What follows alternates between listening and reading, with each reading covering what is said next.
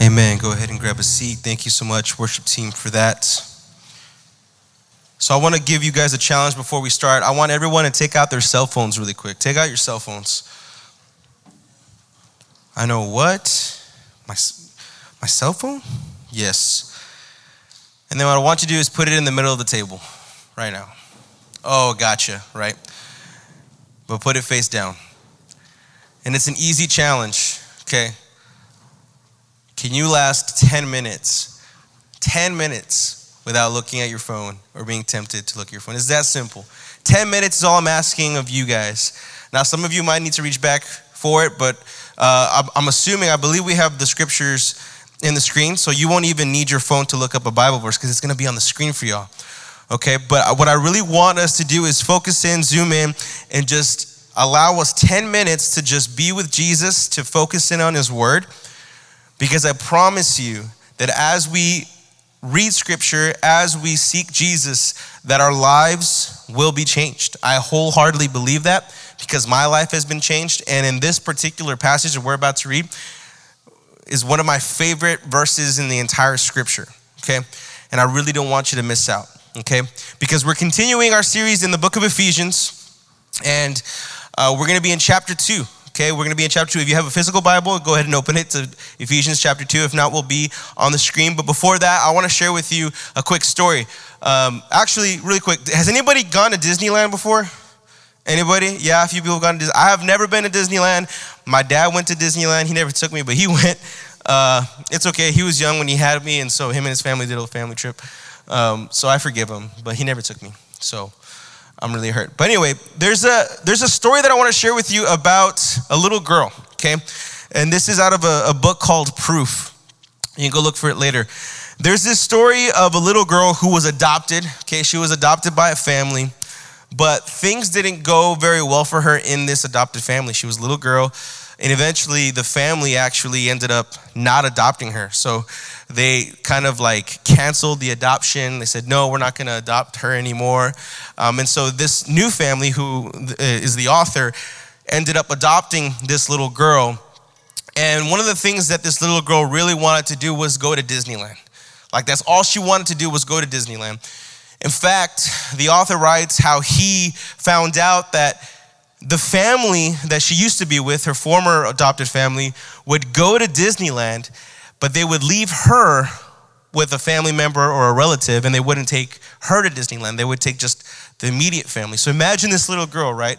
Hearing all these stories when they come home and they pick her up about how great Disneyland was and all the things, all the toys they got, all the shirts or whatever, the photos they have, and she's not included in any single one of them.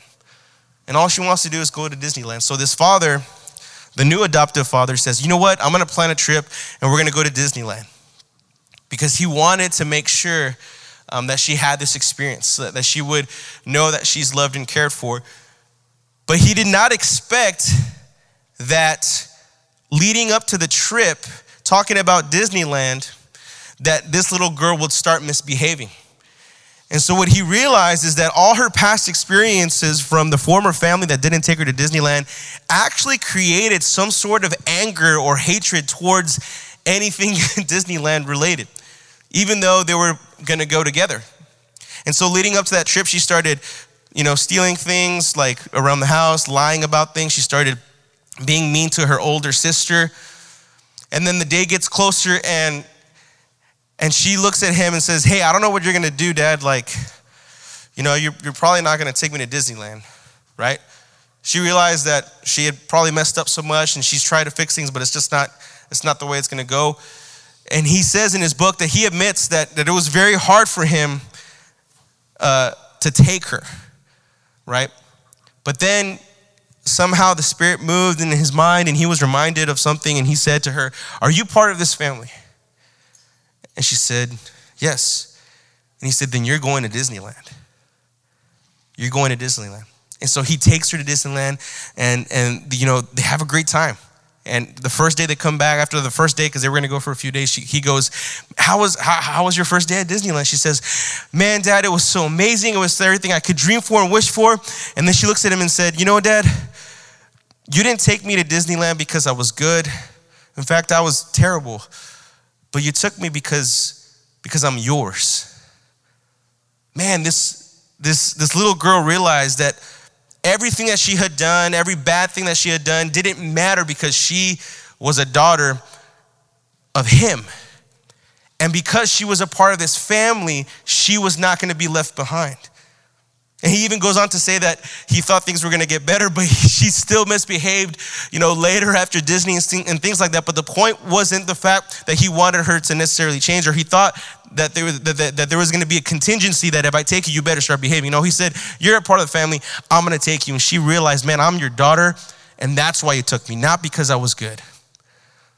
And that is what is something called grace. Receiving something that you don't deserve or earn, but simply receiving it as a gift because someone loves you. That is grace. And this father to his adopted daughter displayed grace on her, lavishing love on her by taking her to Disneyland, even though she didn't deserve it. And we're going to read in Ephesians chapter 2, verses 6 through 10, what that grace looks like, but also what it's done for us. Because believe it or not, we've read last week how in our old life, we were sinners, we were dead. In fact, we indulged in a lot of things that separate us from God. But in our new life, that we're supposed to be redeemed, that we're supposed to have purpose, right? That we've been forgiven. And we're going to see how that came to be through grace. So verses 6 through 10, I'm going to read it really quick and then we'll break it down. And then I promise it'll go by fast.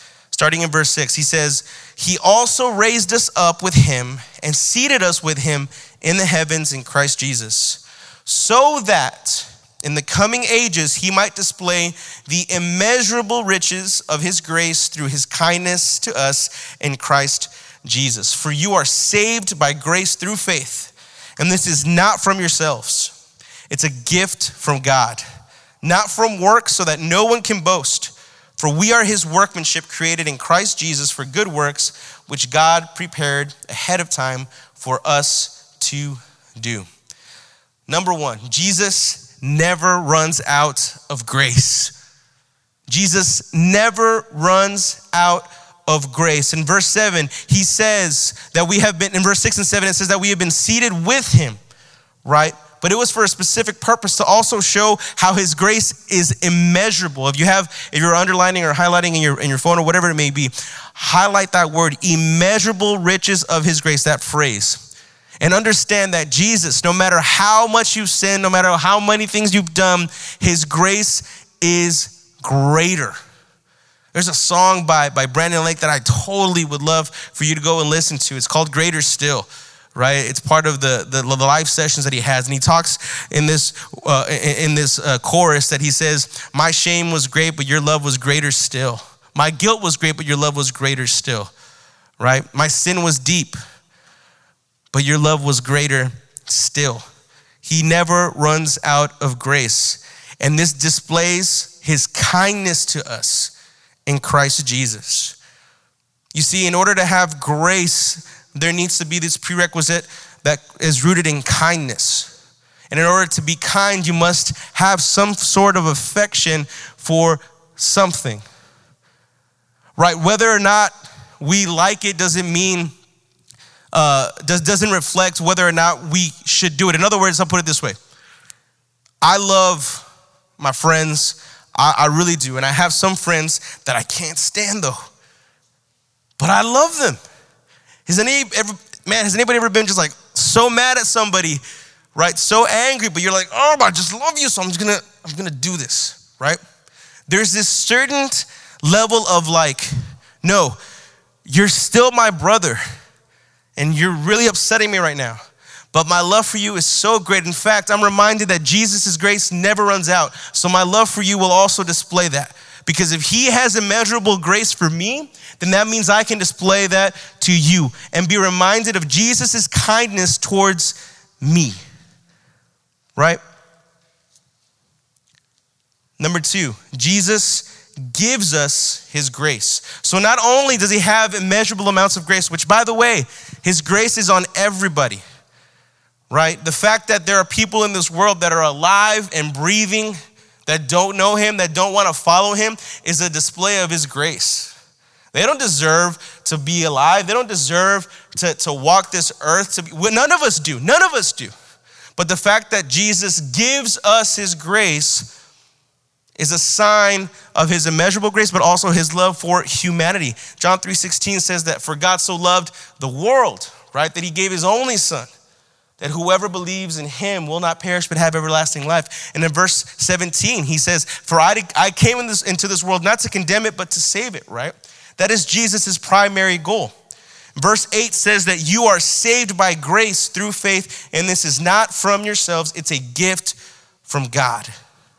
When you receive a gift, right, hopefully this person doesn't give you a receipt.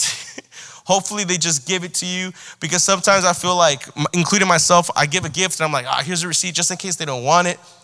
But with God, there are no receipts. There are no receipts with God. You can't give it back. Once he gives you his grace, you have his grace. Okay, you can try all your best to reject it, but it's irresistible. His grace is irresistible because once you experience it, you're gonna want more of it. Not because you deserve it, but because you know this is the greatest thing that could ever happen to you. The moment that you have an encounter with Jesus and his grace is lavished upon you, you get saved. It's a gift from God. And you respond though. But you respond by receiving it and saying, Jesus, I will accept you as my Lord and Savior, and I surrender to you. You have no choice but to do it. Not because you're robots, not because you're programmed, but because it's so good. Like how is it possible when you have a true experience with the grace of God that you reject it? It's not, you can't. It's too overwhelming. It's too satisfying. It's too good not to receive it. It's so good. And Jesus continues to display that to us when he gives us his grace by dying on the cross, right? But remember, this is through faith. So what happens is that Jesus gives us his grace by dying on the cross, resurrecting, and says, whoever believes in me will be saved. So there's a faith aspect to it. So once you experience it, you receive it, you respond in faith, knowing, one, that you are cleansed, that you are no longer bound by sin, that you don't belong to the enemy anymore, but you belong to Jesus, that you are now adopted sons and daughters, just like the little girl. You are now in the family. And point number 3, also, it's not from works. Remember, you did not earn this, right? This little girl in the family, right, didn't do anything good to deserve this, right? She didn't do anything that made her father want to take her to Disneyland even more. In fact, she did things that made him not want to take her. But because of God's grace, he does it anyway, because it's not from works, it's a gift. And lastly, Jesus displays his grace in us. He displays his grace in us. In other words, in verse 10, it says that we are his workmanship, created in Christ Jesus for good works, which God prepared ahead of time for us to do. In the original text, if you go back and read the original language, workmanship talks about being the work of art. So you, in a sense, those of us who have repented and believed in Jesus, right? And honestly, every human that's created in the image of God is a certain work of art by God.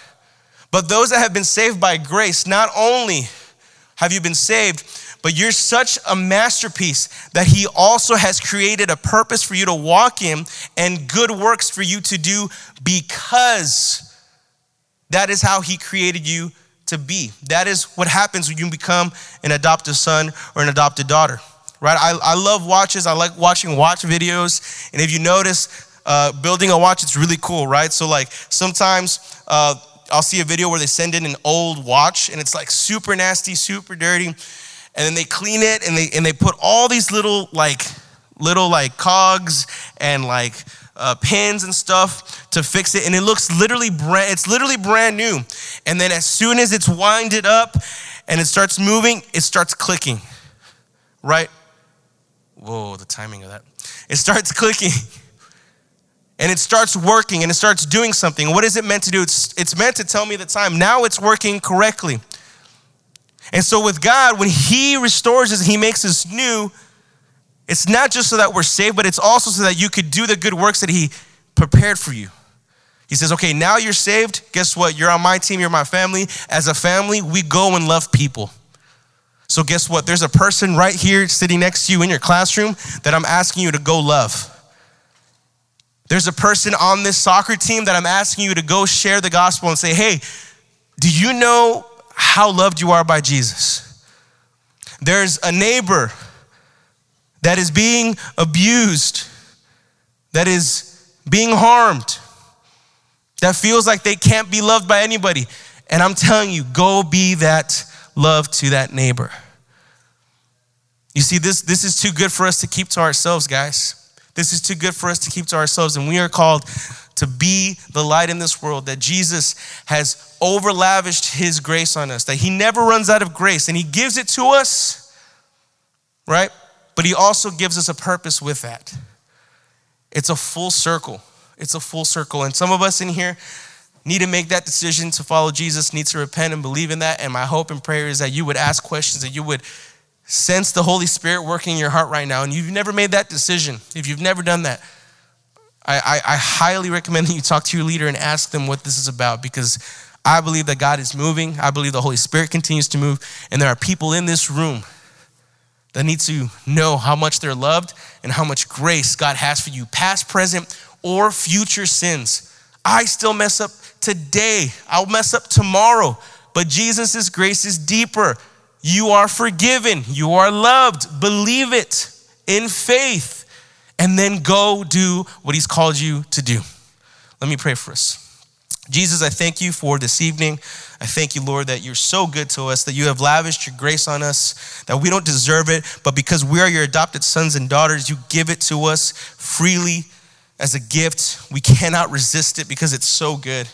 And so help us to continue to see the goodness in that. Help us to continue to believe that we are forgiven, that any sin that is marked on our hearts is gone because of the blood of Jesus that has been purifying that sin, purifying our hearts.